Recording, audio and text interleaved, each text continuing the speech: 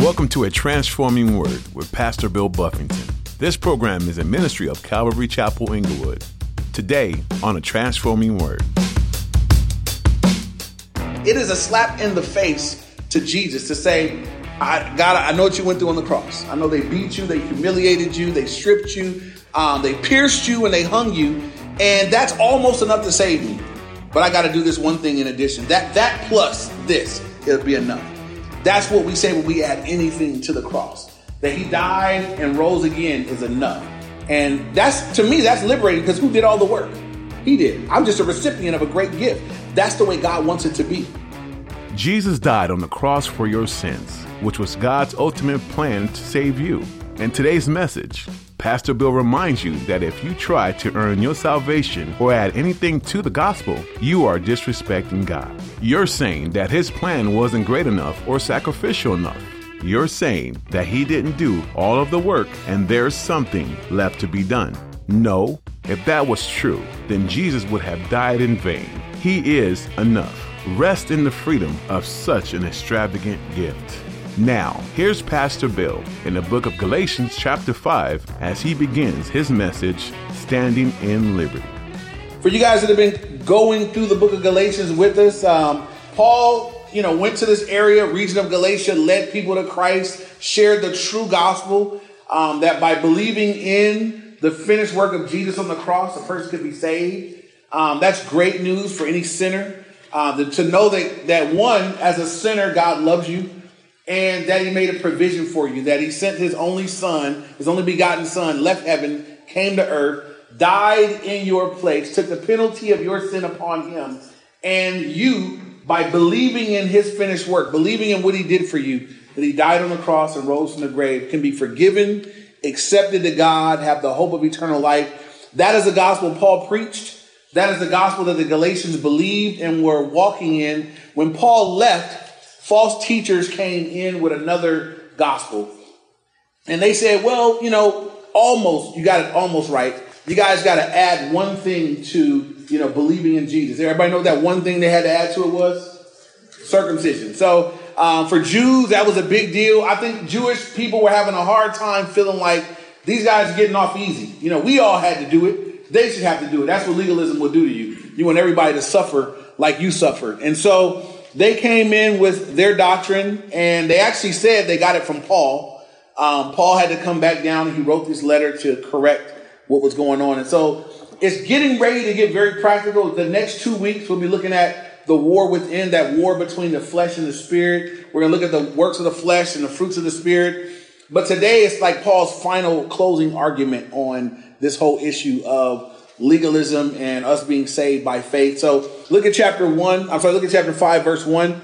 Paul says, and it's a command, he says, stand fast, therefore, in the liberty by which Christ has made us free, and do not be entangled again with a yoke of bondage. And so Paul tells them, look, I want you to stand, therefore.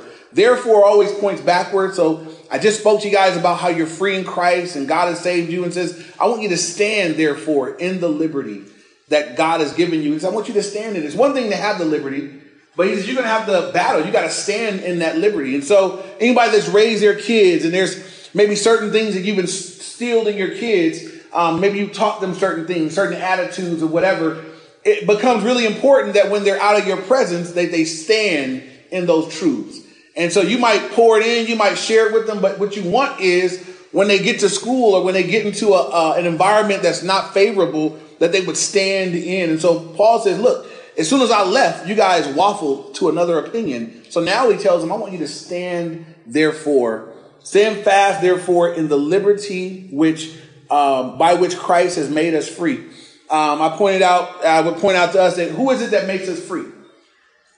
Based on this, Christ does, right? Nobody here made themselves free. Nobody here lived holy enough, lived good enough. Christ is the one that has made us free.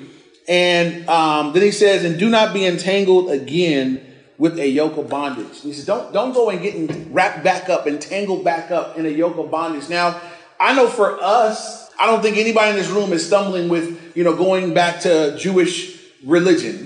That might not be what we're struggling with, going back and being entangled in. That's where they had come from. But wherever you came from is where you're going to struggle of going back and being entangled. Some of us come from backgrounds of addiction. Some of us come from backgrounds of sexual immorality. Some of us come from backgrounds of just lying and being immoral people. And so that's where you're going to struggle. Paul would say to you, God would say to you through him, hey, make sure you're not going back and entangling yourself in the things that God has made you free of, the things that God has set you free from. Paul told Timothy in his letter to Timothy, he says, a good soldier does not go and entangle himself back in the affairs of this life, that he may be a good soldier to the one that enlisted him. That is a good soldier of Jesus Christ. I don't get wrapped back up in the junk in this world, the things that have me bound. And so I would encourage or challenge us to consider where we came from. These people came out of Jewish religion. I doubt many of you came out of that background, but wherever you came from, let me ask this. How many of you guys, since you've been saved, have ever wandered back where you came from sinfully? Wander back. All right. All the hands go up. All the sinners. My hands up too.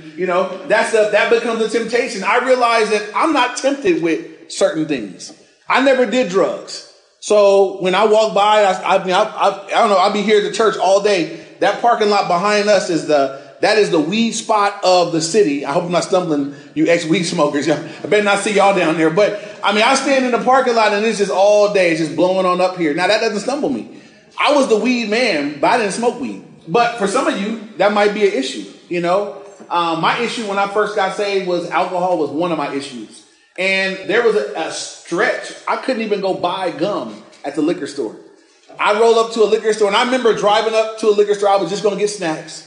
And I remember my heart beat. Like it was a physiological, like my body was saying, just get one, just do one. I had to I got to go get gum somewhere safe, or whatever. And thank God it's not like that now, but there was a period of time. And so make sure that we're not being entangled again, wrapped back up in those things that Christ has set us free from. Amen. Christ is the one that's made us free. We didn't free ourselves. And I want to give this distinction between the law and the liberty that's in Christ, the work of the Holy Spirit. And I saw some quotes that I really liked, so I'm going to read them to us. This is the first one. It says, the law commands, but it does not enable.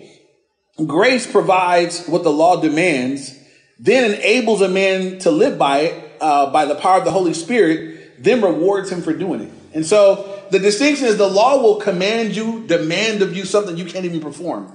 And when you're demanded to do something you can't perform, you feel frustrated and you just feel like, man, I'm not doing good enough.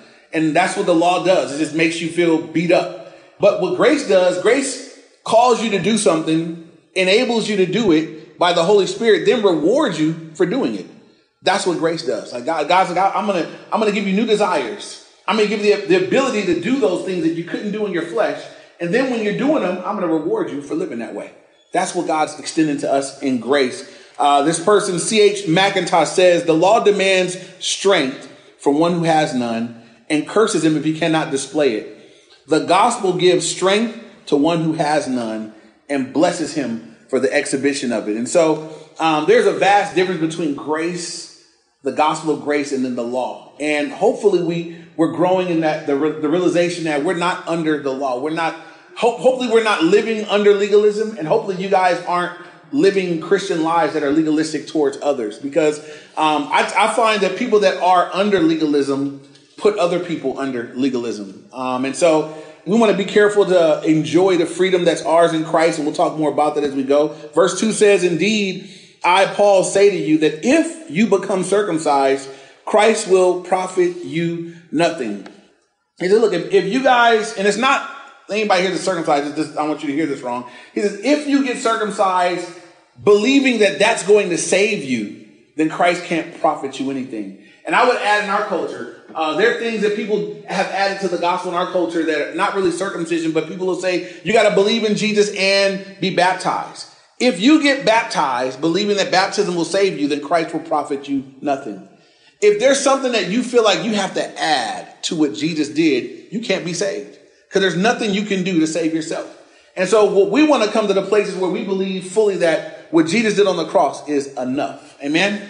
And I want you to know it's kind of a slap. It is a slap in the face to Jesus to say, God, I know what you went through on the cross. I know they beat you. They humiliated you. They stripped you. They pierced you and they hung you. And that's almost enough to save me. But I got to do this one thing in addition. That plus this. it'll be enough. That's what we say when we add anything to the cross. That he died and rose again is enough. And that's, to me, that's liberating, because who did all the work? He did. I'm just a recipient of a great gift. That's the way God wants it to be. God doesn't want me or you adding anything to the mix. And so he says, look, if you guys get circumcised and believing that that's going to help you get saved, Christ can't profit you anything. Other words, you're going to be lost. And so I would say this, right? So what about the person that's in, at a church, they believe that you got to believe and be baptized and speak in tongues. Are they saved? According to this? No, it's hard. I know it's hard to say. It's like, man, I don't want to judge. They're not saved. That's another gospel, right? Anything, if it's believing in what Jesus did plus anything, that's a false gospel. And a false gospel won't save you. A false gospel will leave you lost. What we'll see as we come to the end of this is Paul is saying, look, it's the people that have taught you this are going to give an account one day for having taught it. But the people that have believed it, that have received it from man and not gone to God, they're also going to bear a responsibility. And so it's very important for us that we, read the word for ourselves, that we study for ourselves, that we spend time with the Lord, that we not be mixed up like this. And so moving on, verse 3, it says, and I testify again to every man who becomes circumcised that he is a debtor to keep the whole law. And so the Bible teaches that if you're seeking to be, made righteous by keeping the law, you can't keep one part. You got to keep the whole law. And so I had this debate with one of my Seventh-day Adventist friends, because they're big on the Sabbath law. You got to keep the Sabbath. But I'm like, what about all the other laws? You can't just keep one law. It's 600 something laws. You got to keep all them laws. And there's no way you've kept all them laws. One guy I know is actually a Seventh-day Adventist minister. We went to high school together and we played football together. So I know him. I'm like, bro, you can't be, if you have to be saved based on keeping the law, I can throw up some stuff that I'm like, nah, you ain't saved, but you can't make it. You ain't gonna make it like that, and they believe that one piece. There's a moderate Seventh-day Adventist, and then there's extreme Seventh-day Adventist. The extreme Seventh-day Adventists believe that you and I are going to hell for being here on Sunday, and not honoring the actual, Sabbath day or whatever. And so again, they believe that honoring that part of the law, that's how they're going to get in. They believe all the right stuff, and we're doing this part. What I'm saying to you is, as believers, if you believe in Jesus, right? If you believe in the Lord Jesus Christ, you receive him as Lord and Savior, and you worship on Monday, Tuesday, or Wednesday, it's irrelevant. Like, you're getting saved because of what you believe, the finished work of Jesus Christ. Now, when we worship, that becomes a matter of liberty. We decide that. What about the person that has to work on a Sunday? Like, how horrible would it be for that person that their job requires that they work on Sunday or Saturday? If they're Seventh-day Adventist, they can't have to work on Saturday. Then they can't be saved. Like, your job, you have to quit your job in order to please God. I mean, I know people on the East Coast, a friend's church out there, they do a Saturday night service that's the same as Sunday morning services. And they do it because some people work Sunday mornings or Sundays or whatever, so they do it Saturday night. And they're providing it. And I'm thinking, for the Seventh-day Adventist, or the person that feels like I got to go on this particular day, if there's no alternate, they're just, man, you're stuck. You gotta honor God on that day. And so we just want to be careful about those things. And I guess Paul has like hammered this point home so far that it's just what Christ has done for us.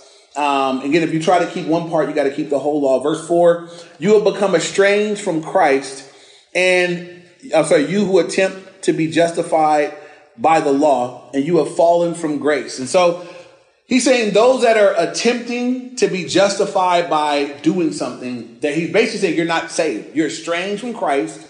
And he says, and you have fallen from grace. Some people look at this verse and they think it means that you can lose your salvation. I don't believe that that's what it means. I don't believe a person that's genuinely born again can lose their salvation. I'm going to give you some verses that I'd like you to write down just so you have that locked up. This is speaking of the person I'm trying to get right with God by doing some stuff, keeping some laws, keeping some rules. God says that person can't be saved. That person is estranged from Christ and they've fallen from grace. And so I believe one of the things that the enemy tricks people up on is causing people to doubt their salvation. Has anybody here ever messed up in your walk with the Lord and doubted, like, man, am I even saved because I did that? Right? I've thought thoughts and I'm like, man, could you think that could I even be saved and think a thought like that? And I believe one of the enemy's tricks is if Satan can get you to doubt whether or not you are saved, it's not likely you're going to live like you're saved. right? You won't live, you won't witness, you won't share, you won't live. You're wondering where you stand with God. That's why in the armor of God, he said, put on the helmet of what? Helmet of salvation, because Satan's attacking that mind nonstop. And so I want to just give us some things that explain how this works. When you get saved, when you give your life to Christ, who moves inside you? Holy Spirit lives, he resides inside you. He takes up residence in you. Can you kick him out? Ooh, I got wheels spinning. Can you kick him out? Can you kick the Holy Ghost out? When he moves in, can you say, hey, I'm uncomfortable with this arrangement, I want you out? No, you can't kick him out, y'all. When he moves in. God said, that's my down payment, right? That's my down payment that you're mine, right? Now, what you can do, you can quench the Holy Spirit. You can grieve the Holy Spirit. You can resist the Holy Spirit, but you cannot kick him out. What does that mean for the believer? That means that the moment you get saved, God lives inside you. And now there's going to be a war if you decide you want to go do some weird stuff. If you decide, I'm bored, it's Friday night, I haven't been to the club in a long time, I'm going out tonight. You're going to battle. You're going to have an internal battle going on because there's God on the inside is like, I don't want to be here. I don't want to hear that. I don't want to, and your flesh is like, but I still want to go. I still know how to move and everything. You're going to have a battle. In the next 2 weeks, we're going to look at that battle in detail because we are born again of the Spirit, but we're living in flesh and those two are at war. But Holy Spirit is resident there. He's at work. You can't kick him out. And so he'll be there working. You belong to God. God says, I'll discipline those that are mine. Anybody here that's ever messed up? I've done things as a Christian, and I knew when the repercussions hit me, I knew that this was not just, I know this is discipline. I know this is God saying, I got you. You're going to stop that. We're going to get this together. I've been disciplined, but God said, only discipline those that are mine. Right? That's how you know you're mine. And so you can't be the same. You won't be the same person. You may battle with things. You may struggle with things. But God says, I move in and I take up residence. You can't kick me out. You are forever mine. And so what happens as a Christian if I start messing up? God, I'll discipline you. What's the extent of which God will discipline you? What's the furthest extent of Christian discipline? Death. The Bible says, I mean, you could be so disobedient that God says you won't be useful on earth. It's going to take you. You can be disciplined to death, right? But you're still his, right? There's nothing that can change that. So I want you to write these verses down. I'm going to read them to you. And I just think it's important that we at least know if we're in Christ, where that stands and the strength of God keeping that together. And so I want you just to write these verses down. We all know John 3:16, right? For God so loved the world that he gave his only begotten son, that whoever believes in him would not perish, but have what? Everlasting life. How long is everlasting?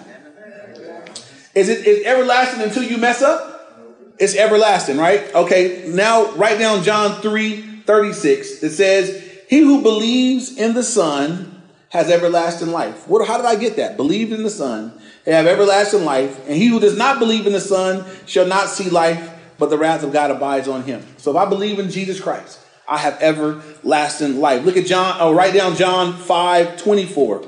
Jesus speaking, most assuredly I say to you that he who hears my word and believes in him who sent me has everlasting life. And he shall not come into judgment, but has passed from death to life. How did they get saved? They believed.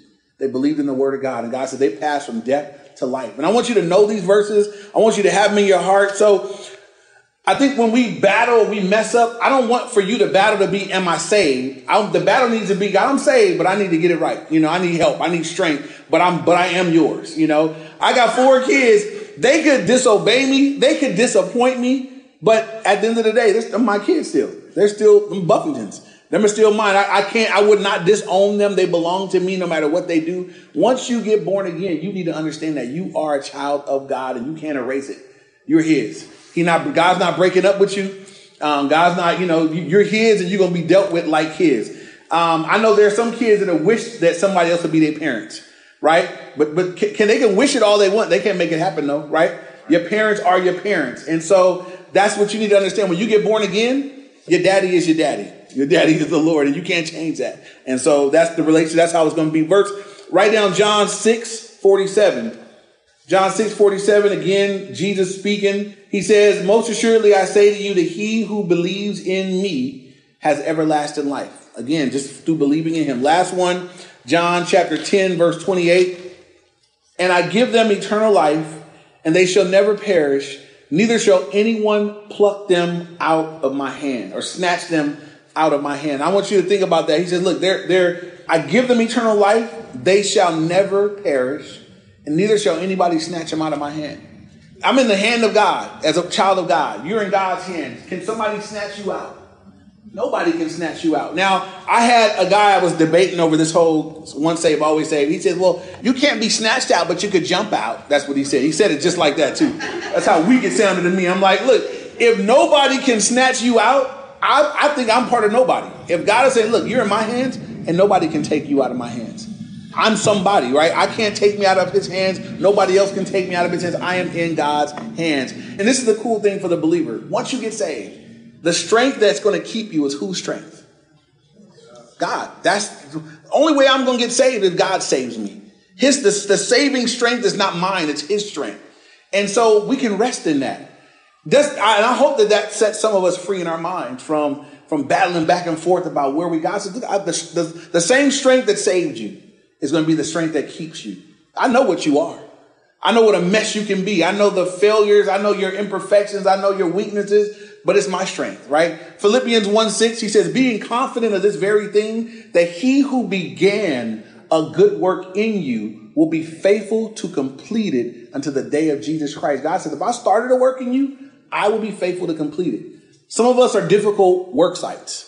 You know, a lot of rainy days on your work site. You know, a lot of keep having to tear it down and rebuild it. But God said, look, I'm faithful. I'm going to finish the work I began in your life. One way or the other, I'm going to get it done. Amen.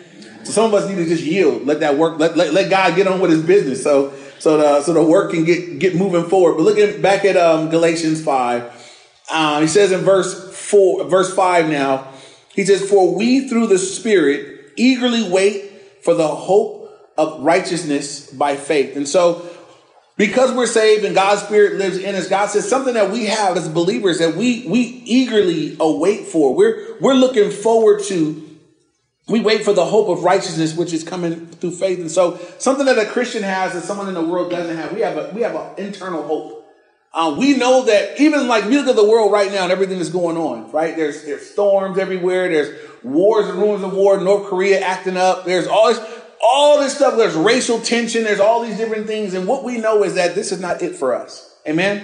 That there's a time coming that our redemption draws nigh. It's almost like the worse it gets, we should be able to look at the word and be like, man, this is what God said it would be like. We're to be looking up. Our redemption is drawing near. God said there'd be wars and rumors of wars. We see that. He said there'd be earthquakes in various places that don't normally have stuff. It's going to be having stuff. As I'm seeing natural disasters, I'm looking and saying, I'm praying for the people, but I'm looking up like, Lord, what's going on? What are you doing? You know, what are you doing through all this happening, all this taking place? And so for you and me, we're living here, but this is not it for us.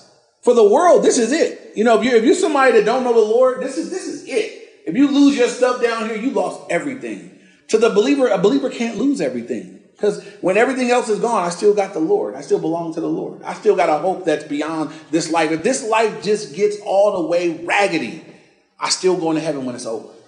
I still got a hope of eternal life. My treasure's not even down here. I've been storing up stuff in treasure in heaven since 1995. And so I can be broke down here, but looking forward to getting there. And so for the believer, when he says that, look, this is our hope is not in this life only.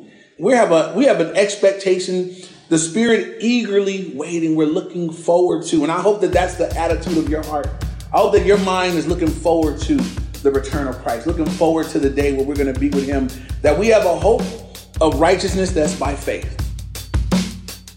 That's all we have time for today on A Transforming Word. Pastor Bill has been teaching through the book of Galatians, sharing the words written by the Apostle Paul that are still so applicable for your life today. If you missed part of today's teaching, or if you'd like to hear more from this Galatians study, visit CalvaryInglewood.org. You'll find all of Pastor Bill's messages there, plus more information about this ministry. Walking with the Lord is never easy, but you don't have to carry the load yourself. Let us support you through prayer. Give us a call or send a text to 310-245-4811. That's 310-245-4811. Or you can fill out the contact form on our website. And again, that's CalvaryInglewood.org. We'd like to invite you to worship with us this weekend too, right here at Calvary Chapel, Inglewood. While we can't meet you in person right now, you are most welcome to be part of our online services every Sunday at 9 a.m. We're also streaming live on Wednesday at 7 p.m. Just visit our YouTube page by clicking the link at calvaryinglewood.org to tune in live. We'll also have the live stream available on Instagram and Facebook, or just download our mobile app to learn more and stay connected. You'll find a link at our website. With that, we've officially come to the end of our time with you today. Thanks for spending time in the Word, and feel free to read ahead in Galatians. And be sure to join Pastor Bill next time, right here on A Transforming Word.